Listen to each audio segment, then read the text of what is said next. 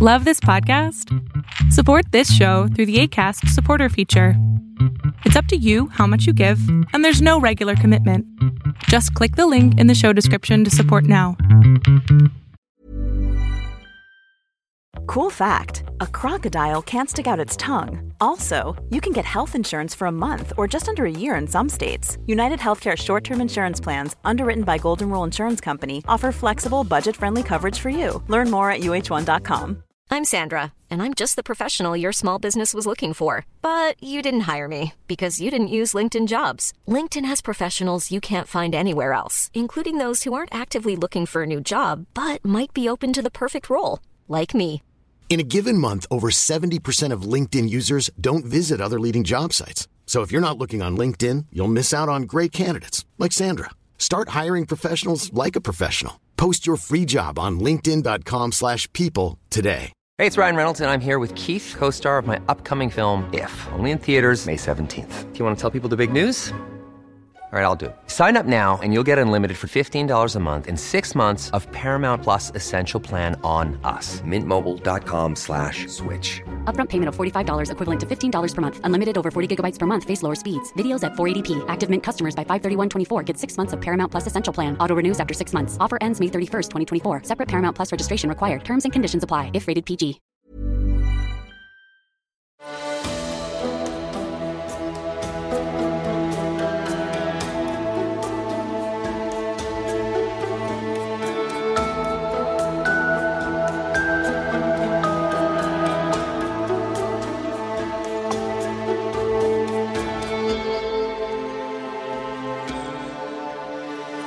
Welcome to the Serial Killer Podcast, the podcast dedicated to serial killers, who they were, what they did, and how. Episode 210. I am your humble host, Thomas Rosland Viborg Thun, and tonight we continue the tale of the Hillside Stranglers, Kenneth Bianchi and Angelo Buono. We left off last episode with the grisly details of the Stranglers' first torture murder done as a pair. Tonight, we continue where we left off and head out on the highway of mayhem the cousins created. Enjoy. This episode, like all other sagas told by me, would not be possible without my loyal Patreonies. They are Lisbeth, Cassandra, Russell, Lisa, Cody, Kathy, James, Corbin, Kylie, Niao, Sabina, Val, Madeline, Craig, Emily, Missy, Jonathan, Lance, Susanna, the Dougletons, Jennifer, Lunavar, D-Mac, Cheryl, Richard, Robert, Brad, Lori, Manuel, Samira, Kathy, your boy Frank, Jeff, and James. You are truly the backbone of the Serial Killer Podcast, and without you, there would be no show. Thank you. I am forever grateful for my elite TSK Producers Club, and I want to show you that your patronage is not given in vain. All TSK episodes will be available 100% ad-free to my TSK Producers Club on patreon.com/The Serial Killer Podcast. No generic ads, no ad reads, no jingles. I promise. And of course, if you wish to donate $15 a month, that's only $7.50 per episode, you are more than welcome to join the ranks of the TSK Producers Club too. So don't miss out and join now.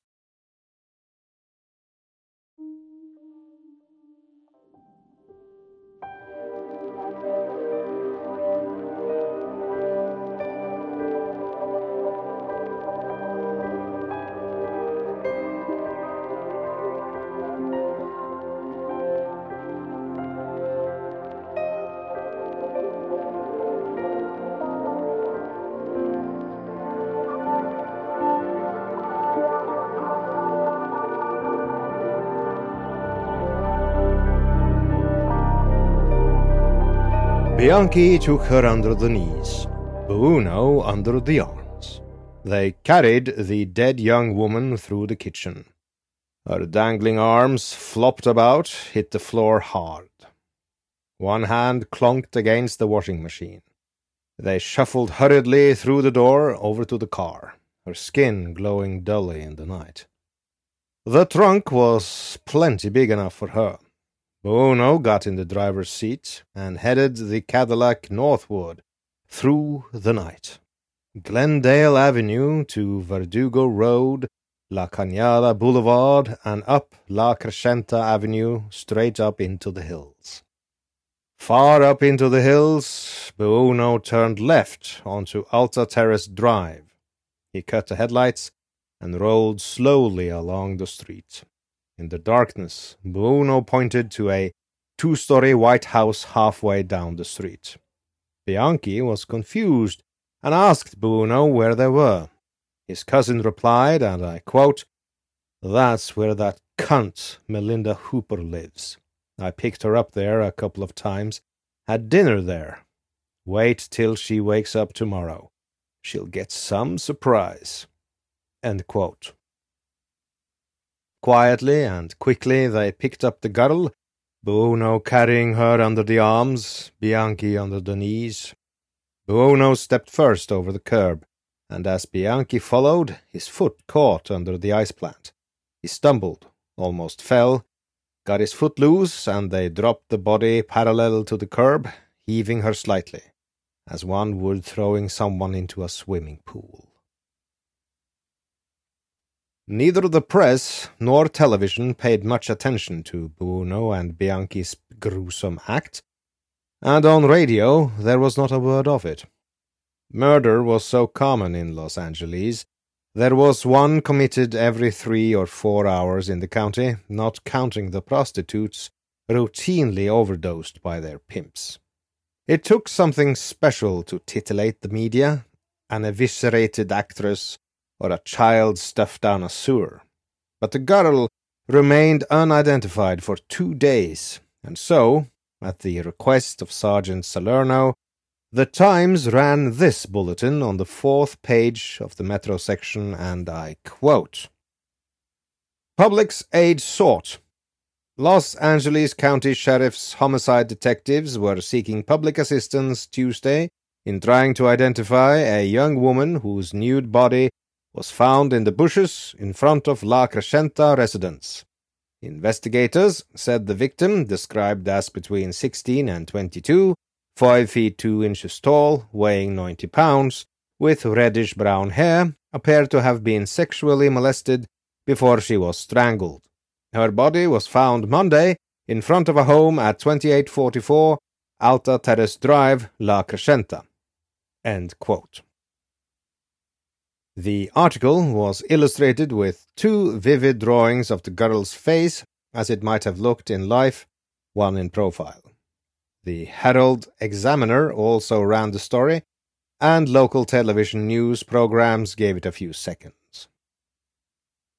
When her parents or relatives or friends still failed to appear to identify her, Frank Salerno started haunting Hollywood Boulevard every night until 3 or 4 in the morning. Salerno was acting on an educated hunch. Since no one had come forth to identify the girl, the chances were that she had been living for some time as a runaway. Either her parents did not know that she was missing, or they did not care, or she had no parents. All equal possibilities. Although her body had been found quite a distance from Hollywood, runaways in Southern California gravitated towards the boulevard. Some of the street people might recognize her from the drawings, might have noticed her missing, might even have seen her on the night of the murder. It was not much, but Salerno had nothing else.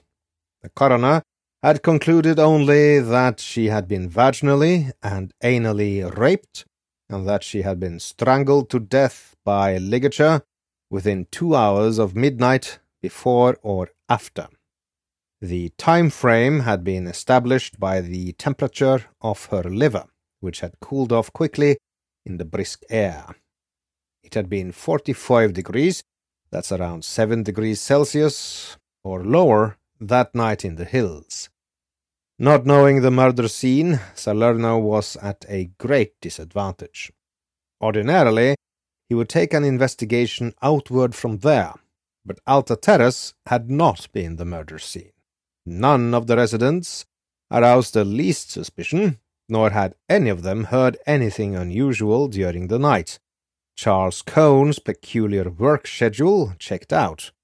One man, a truck driver, had gone to a party with his wife, but had returned home before midnight, noticing nothing. The others had been home all night and asleep early. Tests on the fiber Salerno had taken from the girl's eyelid had been inconclusive, except that it had not come from the Cones' toys or from their poodle. And so it was that Salerno began walking Hollywood Boulevard through the nights, questioning its transient citizens, showing them the drawings and asking whether they knew the girl. These were the dropouts, addicts and pushers, bikers, prostitutes, socially and sexually displaced persons, entrepreneurs of the transitory, a new American class. They had the drive of the legendary 49ers of old, but were not prospecting for gold. Most of them had given over their lives to the next fix. They often knew one another, or were aware of one another, by sight or by name, and they knew vaguely when somebody overdosed or simply disappeared. Outwardly, they resembled refugees from the Haight-Ashbury culture of the 60s, favoring leather and denim and lots of hair, an acid rock Paleolithic look, except for the male prostitutes, whom were typecast for an Andy Warhol movie. They had street names like Stinkyfoot, Sunshine Sally, Eggnog, Youngblood, Cowboy Dave, Pig Valve, Flaky Skateboard, Lobo, Green Irene, Funny Bunny, and since they were all either selling or taking drugs or both, Salerno could not trust their answers to his questions. But night after night he kept asking. Through them all, Miss Miller, an old lady carrying a tote bag and wearing a lampshade hat decorated with paper leaves, threaded her way. The street people depressed Frank Salerno. They sometimes made him indignant. You could not be a homicide detective and have a weak stomach, but these nights tested him. He was a conservative man. He liked evenings at home with his wife and 2 teenage sons in their San Fernando Valley house. His pleasures were fishing trips or reading in silence or, after Mass, Sunday dinner with the relatives, cooked by his grandmothers, both of whom had been born in Italy. Moving among the street people made him feel contaminated. It was like bathing in raw sewage. He moved among the street people like an anthropologist, questioning, hypothesizing, inwardly calculating, outwardly impassive. "Excuse me," he would say to a knot of bikers, appearing to grant them, for the moment, membership in civilization, showing his badge. "Do you recognize this girl?" "Sure," one would say. "I know the chick. She was here last week." Or, "She's from Denver. Name of Debbie, maybe Donna." When he got what he could out of them, he would thank them and go on. They were his antithesis. But he disguised his moral indignation. That he saved for quiet talks with his wife and sons, or more animated talks over many drinks with friends. Then he would use words like scumbag and evil. Salerno made notes of everything the street people told him, but he filtered everything through his experience with liars. It was only when 2 of the street people independently gave the girl in the drawing the same name, Judy Miller, that Salerno knew he was getting closer. They both claimed to know her, and both described her as a teenage runaway, a green kid who sometimes turned a trick for a bed or a hot dog. If a witness knew something, You never got it all on the first interview. Sometimes you didn't get it until the 10th. He gave them his card and asked them to phone him if they remembered anything else or heard anything. In the market for investment-worthy bags, watches, and fine jewelry, Rebag is the answer. Rebag is a luxury resale platform where each piece is carefully inspected by experts to ensure quality and authenticity. Use Rebag to buy and sell finds from the world's top brands, including Louis Vuitton, Chanel, and Cartier. Head to Rebag.com and get up to 15% off your first purchase as a member with code REBAGNEW. Shop today at Rebag.com. That's REBAG.com. And use promo code REBAGNEW for up to 15% off your first purchase as a member. Even when we're on a budget, we still deserve nice things. Quince is a place to scoop up stunning high-end goods for 50 to 80% less than similar brands. They have buttery soft cashmere sweaters starting at $50, luxurious Italian leather bags, and so much more. Plus, Quince only works with factories that use safe, ethical, and responsible manufacturing. Get the high-end goods you'll love without the high price tag with Quince. Go to quince.com/style for free shipping and 365-day returns. This episode is sponsored by BetterHelp. We all have our burdens to bear, dear listener, and as a man, I was and am often told to suck it up, keep calm, and carry on. Normally, good advice in many situations. But never talking about what bothers you is not healthy. Therapy is great to get things off your chest, to vent, and best of all, to figure out how to work through whatever's weighing you down. If you're thinking of starting therapy, give BetterHelp a try. It's entirely online, designed to be convenient, flexible, and suited to your schedule. Everyone needs someone to talk to, even psychopaths, even your humble host. Get it off your chest with BetterHelp. Visit betterhelp.com/serialkiller today to get 10% off your first month. That's BetterHelp, HELP.com/serialkiller. And then, everything changed. On Sunday morning, the 6th of November, a woman jogging near the Chevy Chase Country Club in Glendale came upon the nude body of another strangled girl, crumpled up beside a road that ran past the golf course. The case was being handled by the Glendale police, but when Salerno talked to them, he immediately saw connections with a girl he was beginning to believe was called Judy Miller. Like the first girl, this one had been found nude and, the Glendale police said, had been strangled by ligature. Checking a map, Salerno calculated the distance between the sites of the two bodies as 6 or 7 miles. That's almost 10 kilometers. In Los Angeles, that was close. More links established themselves the next day, when the girl's mother identified her as Lisa Castin, a 21-year-old waitress at the Health Fair restaurant near Hollywood and Vine, who had been living in an apartment on Argyle, just off Hollywood Boulevard. Her parents were divorced, and the night previous to her disappearance, she had spent with her mother, complaining of how little money she was making and saying that she was considering becoming a prostitute. But she was a hard-working, ambitious girl, her mother said, and very health-conscious. She did not like red meat and had her heart set on show business. She had performed with the L.A. Knockers, an all-girl rock dance group. It was the association with Hollywood, not the girl's dreams or dietary preferences, that struck Salerno. Lisa Castin had last been seen leaving the health fair at about 9:15 the night she had been murdered. If she had told her mother about considering becoming a prostitute, she might already have been one. It was possible that both girls had been picked up in Hollywood by the same customer or customers and had then been killed and dumped in the same general area.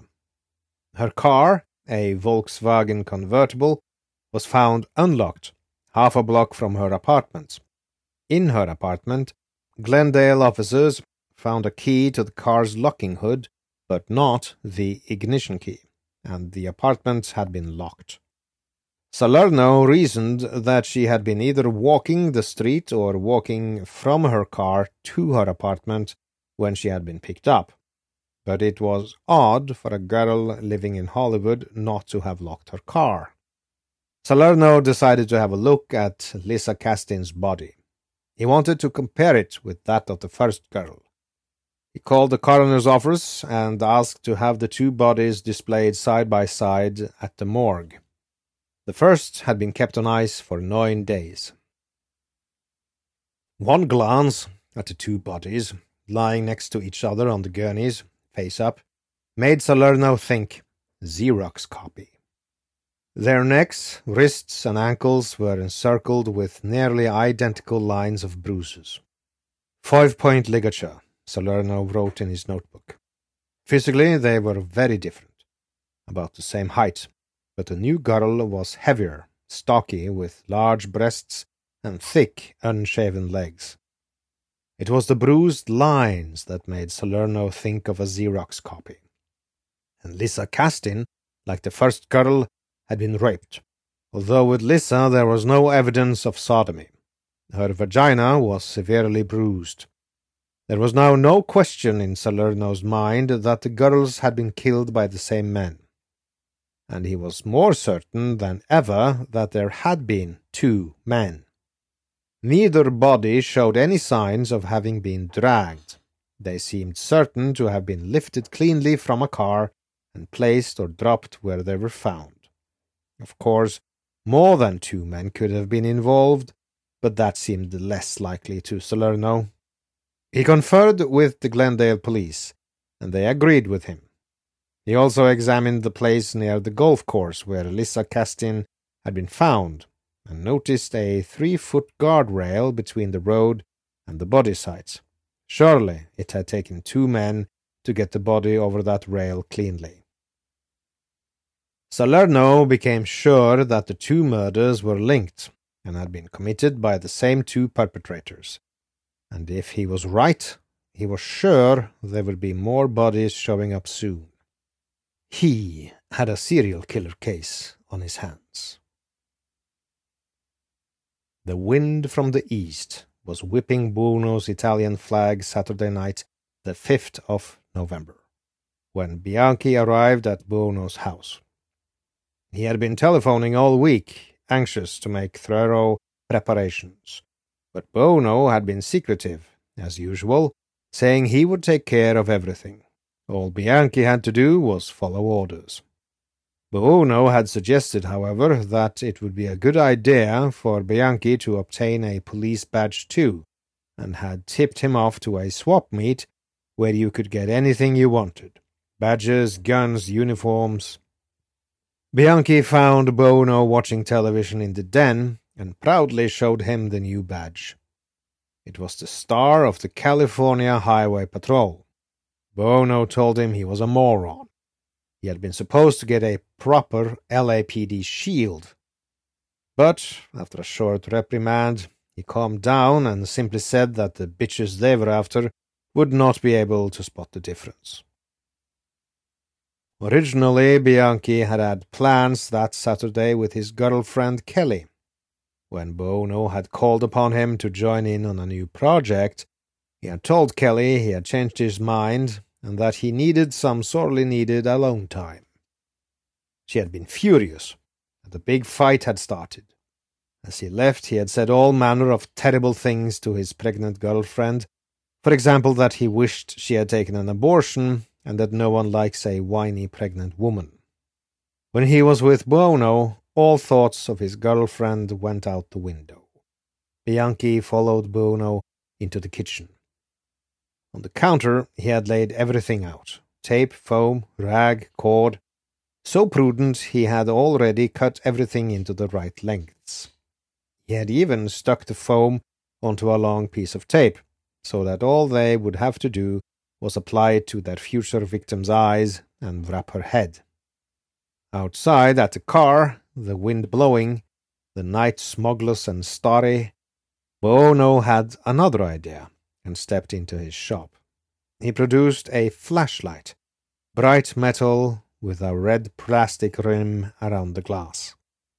It would serve them well in pretending to be investigating police officers. Bianchi drove this time. At the corner of San Fernando and Los Feliz, just a couple of blocks from Forest Lawn, Buono pointed to a Mexican fast food restaurant and told his cousin to pull in there as he was hungry. As they were eating, suddenly Buono called out and pointed across the street. He had spotted one of his ex-wives, Candy, and their daughter, Grace. Bianchi beeped, everyone waved and smiled, and Bianchi headed the Cadillac for Hollywood.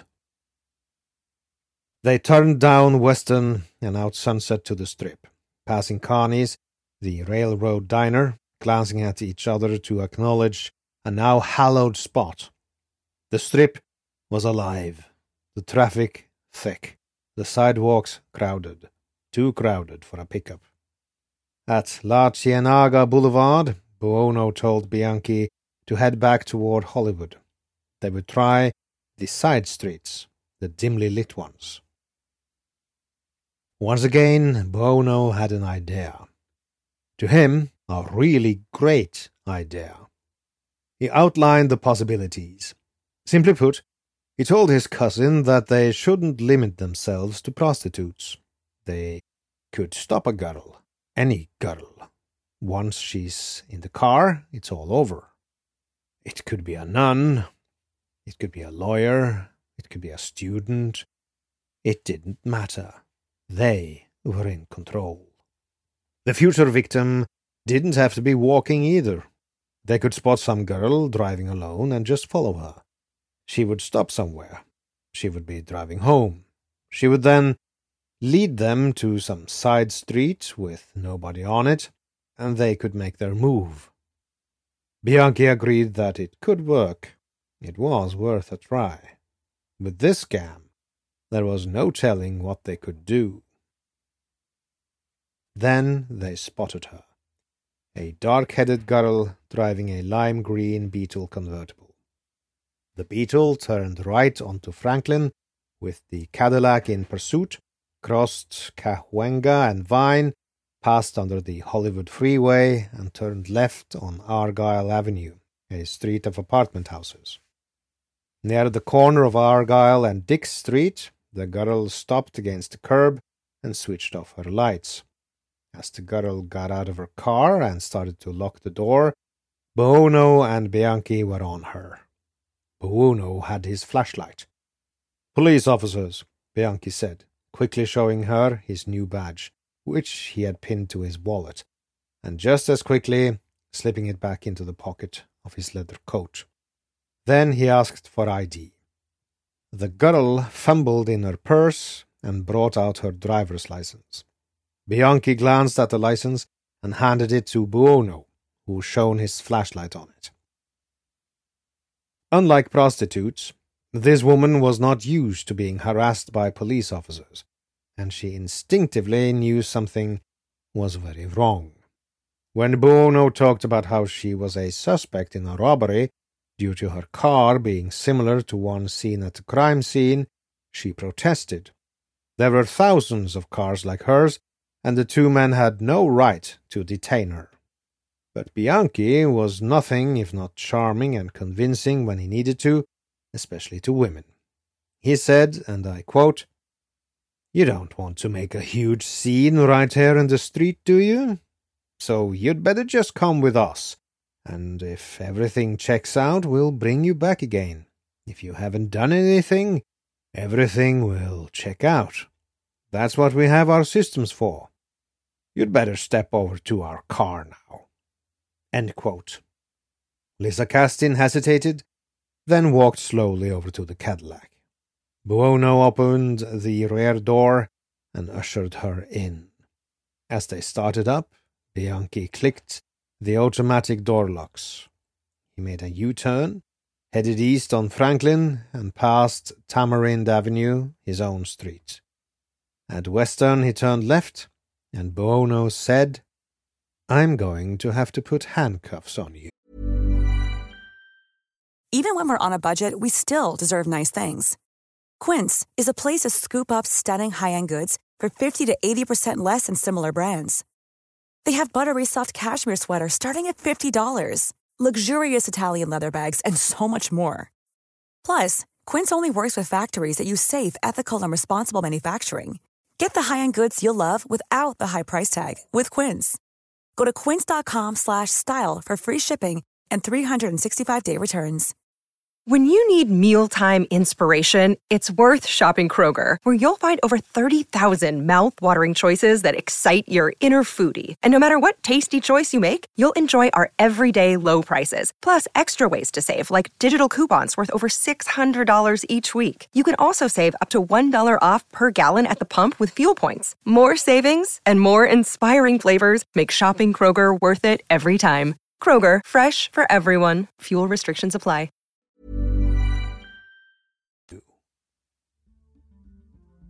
And with that, we come to the end of part 3 in this series, which will be several episodes covering the saga of the Hillside Stranglers. In 2 weeks, I will bring you part 4. So, as they say in the land of radio, stay tuned.